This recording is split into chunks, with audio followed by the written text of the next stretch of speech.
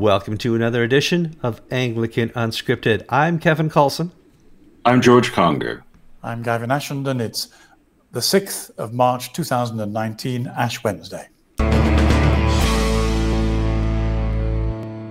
All right, guys, welcome to the program. It's going to be another great program. You know why? This is going to be the most unscripted in the last 490-some episodes. We don't know what we're going to talk about. We're going to sit down and just see how the breeze flows, talk as friends, have fun, and maybe cover some topics because we all know what's happening here in America and around the world.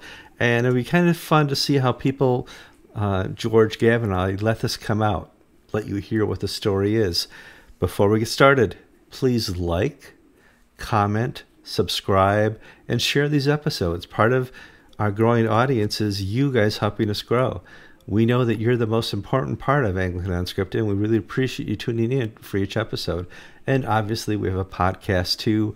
And if by chance you're one of those modern people who like to tweet the show, retweet the show, let people know through Twitter that we exist. George, Gavin, how are you guys doing this week? Well, I'm of the firm opinion that we're all doomed unless something happens. We're doomed. It's Ash Wednesday. Gavin, how are you? I'm with George. I'm getting increasingly apocalyptic, and I wish I wasn't. I spent the whole of my life associating apocalypticness with mental instability, and I don't like my growing sense of apocalypticism at all. I'm all ready because the white-robed army of martyrs are all set to march.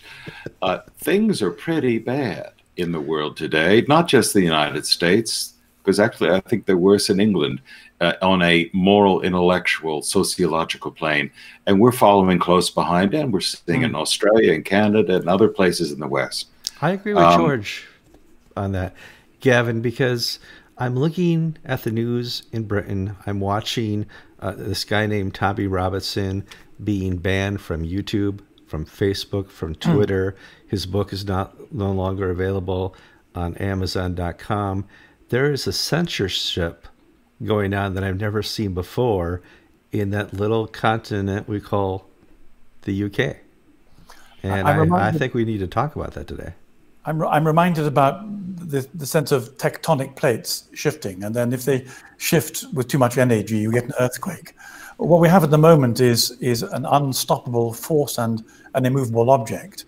The unstoppable force is the LGBT agenda, which involves the sexualization of identity, which is moving through our education system and has now reached our infant school children in a new government program designed to teach them everything they needed to know about LGBT-ness, transvesticism, and changed identities. And then you have, at the same time, Islam, which refuses to accept it and won't move. And one of the interesting things that happened this week is at a school in Birmingham, the Muslim parents took such exception to the sexualization of their children through this new government curriculum that they removed 80% of the children from the school in an act of essentially civil disobedience. Now, one of the reasons why that matters is that over the last 30 years, the left and Islam have had an alliance together, whilst Christianity has been pressurized and reduced to incompetence and incoherence, mainly through weakness and lack of faithfulness. But suddenly, for the first time, this left-Islam allegiance has broken, and they are, in Birmingham at least, on this first occasion, confronting one another. And one has a great sense that these are, to go back, tectonic plates, which may produce earthquakes in our society. Gavin, I want to take the geology motif and move it farther. The earthquakes are already happening, but what follows the earthquakes is the eruption of a volcano. And I believe that with these plates shifting of the clash between the residual of Western culture, the vast majority of people, as I would say, the Islamic movement and the progressive movement, the earthquakes are happening right now with small-scale civil disobedience, which I think will get larger. I'm fearful that this is going to turn to violence, whether it's armed insurrection as of in Beirut, or low-level fighting as in Belfast, or if it takes a particularly English way forward. I think that the government is going to lose control of law and order. I would not be surprised to see what we see in France happening in London, and maybe Manchester, Birmingham, probably more than any other place, where there's burning of cars in the streets. There's violent protests from different organizations. Now, it's going to happen in places like Slough and Huddersfield, and these towns where you've had the rape culture that the police have overlooked. And I think eventually the white working class there's going to be violence. I think it's going to happen. There's very real anger about the mass rape of white girls and women amongst the residual white working class. It's enormously angry. The question is, will it take to the streets? I think the answer might well be Tommy Robinson. It may very well be that he will be whatever happens to him will effectively be the catalyst which might unleash this frustration and violence. The mainstream media and the mainstream culture has done its very best to demonize anybody who doesn't accept the progressive agenda as it's being imposed on us, and it's being wound up very quickly. And precisely because of that, there is no room for dissent, and there is a danger that it may spill over. History does not repeat itself. Every situation is new and unique. But the French Revolution still gives us wonderful guides of how human people act. And we're seeing the revolution turn on itself. We have a British resident, Martina Navratilova, the first, if you will, out gay sports superstar, hero, a 40-year leader in the gay and lesbian movement, is now blackballed by the gay and lesbian movement because she refuses to accept allowing transgendered athletes for men to compete as women because of their own say-so. Well, sorry, go ahead. Germaine Greer and Peter Tatchell are both no platformed at universities. I mean, they used to be the cutting edge of progressive culture. They're now deemed too Nazi, too fascist, to even appear. So freedom of speech has been curtailed to an extraordinary extent. And the question is, will there be sufficient pressure or frustration amongst the general populace to rise up in frustration, or have they been cowed? Have they been, in terms of Aldous Huxley's Brave New World, have they been so drugged by drugs, by music, and by comfort and media that they no longer care enough to take to the streets? Well, hold on. Let me describe a little brainwashing that I saw last week. Here in Connecticut, they had the state championship cross-country races last week. It was won, the female race, by two transgendered men. These clearly guys, no operations, no hormones, no nothing. They just said, hey, today I'm a girl. Today I identify as a girl. And they ran and they won. In the locker room, they're interviewing the two girls who would have won, and they had not competed. And they're like, it was just so nice that we could compete with transgendered men or transgender women. And it's so cool that they're allowed to compete with us. And you could tell behind their eyes, they were just lying because they didn't want to be ostracized. Both those girls lost their scholarships, and they're not going to get the scholarships. They're going to go to these two transgendered men. And that's the new normal. Gavin, you can speak to this with firsthand experience, but this is how the communist world operated for some 70 years, where everybody knows it's a lie. Everybody knows it's a lie what the state, the masters are telling us to repeat. And we repeat it. And we're afraid to, in Stalin's time, we're afraid to say anything contrary to the party line because we'll be killed. But by the time of perestroika in the 90s, the state was no longer fearful, so people could finally say, this is a lie. But what we're seeing in the UK is, if you will, nobody's being shot yet, but we have that almost Stalinist worldview mindset that if you are a deviation from the party line, you are a deviationist who must be exiled to Tashkent with Trotsky or something. And I'm just waiting for the ice picks to come out. Well, I think you described it very well, George. And one of my frustrations is that there are two kinds of aberrant Christianity at the moment, which I feel aren't stepping up to the mark. One is a historic Protestantism, looks over its shoulders and constantly wants to argue about theological issues that were current in the 16th century.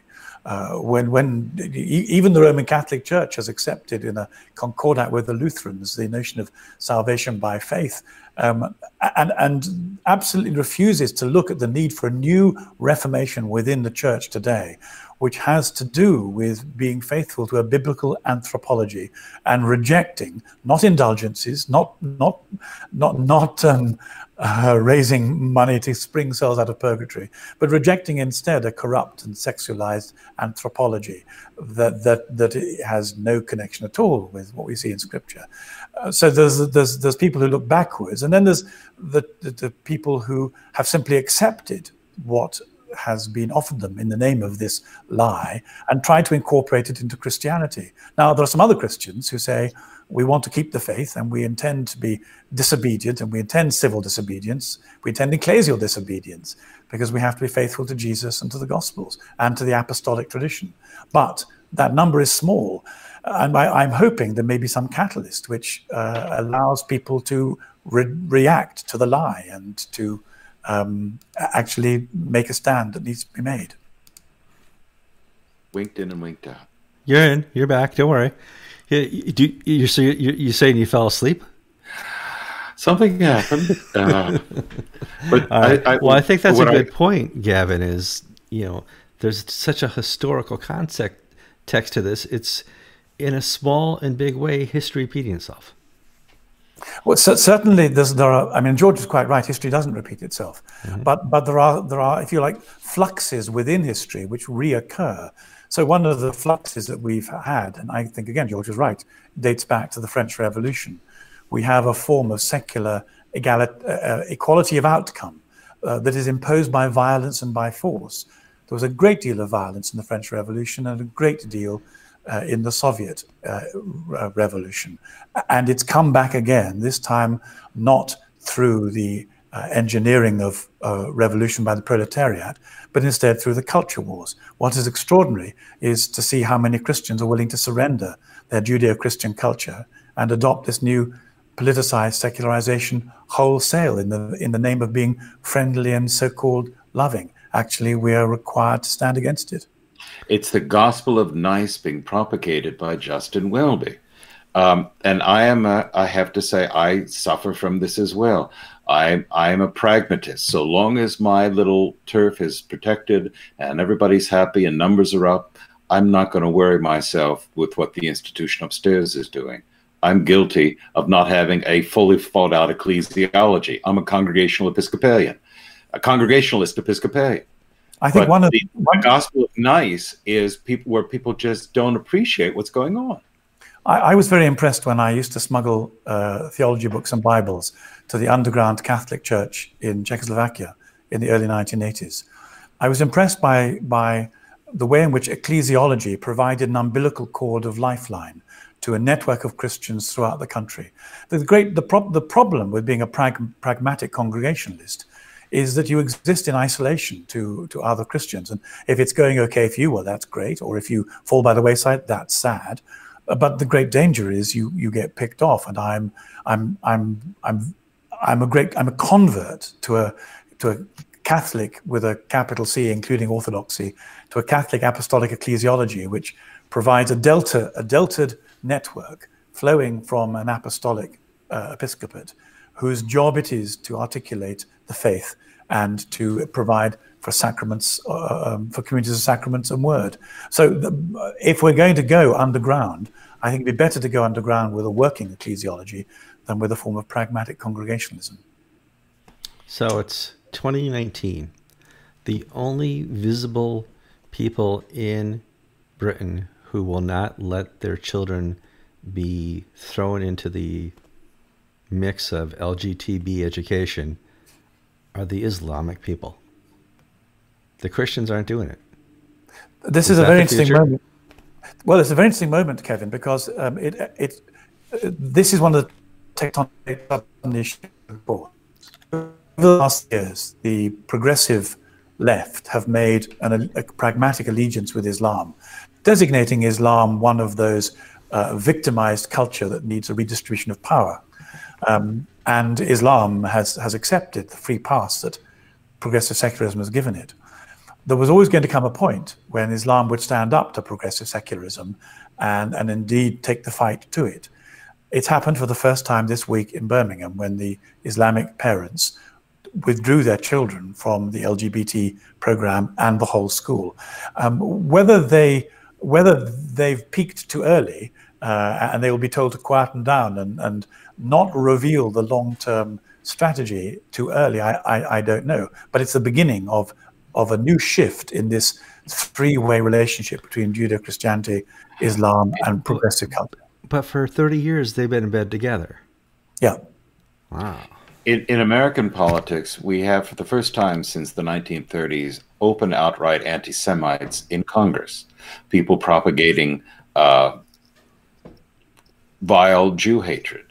Yeah. And the response has been interesting of, well, we don't want to basically upset these people because it seems to us that the woke, I hate that word, the woke edge, the progressive liberal edge of the Democratic Party is accepting of these people's anti-Semitism, so we don't want to upset that crowd. But at the same time, we're now starting to see quietly, in most cases, leading Democratic politicians saying, look, this is a step too far. Now, whether they can rescue their party from the grips of anti-Semitism remains to be seen. But the Democratic Party, like the Episcopal Church, is becoming pushed farther and farther and farther less by smaller and smaller groups with actually different end games, but the effects will be the destruction of the institution. It is amazing within the historical memory of one generation of the Holocaust that anti-Semitism in Europe in particular could find itself so virulently center stage. And yet nobody tells the truth. Nobody says this is Islam. This is in order to buy Islamic votes by the left. The anti-Semitism has been named. That's a start. But nobody tells the truth about what the real political dynamic that constitutes it is. We had a federal judge go before Congress to be appointed to a federal judgeship in Nebraska, and the senator from Hawaii asked him would he continue to be a member of the Knights of Columbus because that was a racist group akin to the Ku Klux Klan. The Knights of Columbus is, for those who don't know, who may not be Americans, the Knights of Columbus is a Catholic fraternal organization that supports hospitals and does works of mercy. We had Naomi Rao, a woman of Parsi background, Indian. Her parents were immigrants from India, who converted to Judaism, and is now and was before the Senate to be confirmed for the Court of Appeals for the District of Columbia, and she was attacked basically for her religion. We now have Parsi/Jewish women. You can't get more exotic than that, being attacked for believing in traditional family moral values, in her case, traditional Orthodox Judaism. This is the United States we're talking about, not Nazi Germany, not fascist Italy. This is America, and it's 2019. Yeah, I don't know. I think about this often. And where is the church? Well, we're releasing statements about mosquitoes and, just anodyne twaddle. The House of Bishops are going to meet this weekend, and they're going to have deep and heavy discussions about whether or not to go to Lambeth, whether or not to recommend the latest, greatest social thing. Do they have anything that speaks to people's internal emotional longings for salvation? Not in the slightest. I see that in a few moments I have to go to a Eucharist for Ash Wednesday, which I'm going to be invited to repent. I think one of the things that the Church should repent of is its abrogation of Christian culture and Christian values, surrendering them both to a politically muscular Islam and surrendering them to a corrupt progressive agenda. We need a new reformation within Christianity, and I would hope that the repentance we're limbering up for this Ash Wednesday might start with personal, moral, ethical, spiritual, but go into much strategically faithful. So, what are you guys going to do? I need our audience to pray for us. this has been a horrid week for George, Gavin, and I in our daily lives. And we're coming under, attack as this show grows, as we are true believers, as we sit down to deliver news to you each week. There is a force beyond reason coming against us individually. And I would really appreciate if you would keep us in your prayers. If somebody wants to volunteer to set up a small prayer team or something like that, get in contact with me through email. It's something that we're going to have part of our future. Gavin is really only 27 years old. It's just the stress. He's had a rough week. No, Satan is a roaring lion that prowls about seeking to devour us. Well, he had a good week. Satan had a good week. And so, I'm going to let you guys work out organization of this and help reach out to us. My email address is anglicantv@gmail.com. Gentlemen, I hope to see you soon. And I hope that Ash Wednesday is more than the ashes for you. I'm Kevin Kallsen. I'm George Conger. I'm Gavin Ashland, and you've been listening to episode 494 of Anglican Unscripted on Ash Wednesday, our invitation to turn and find a new direction. Amen.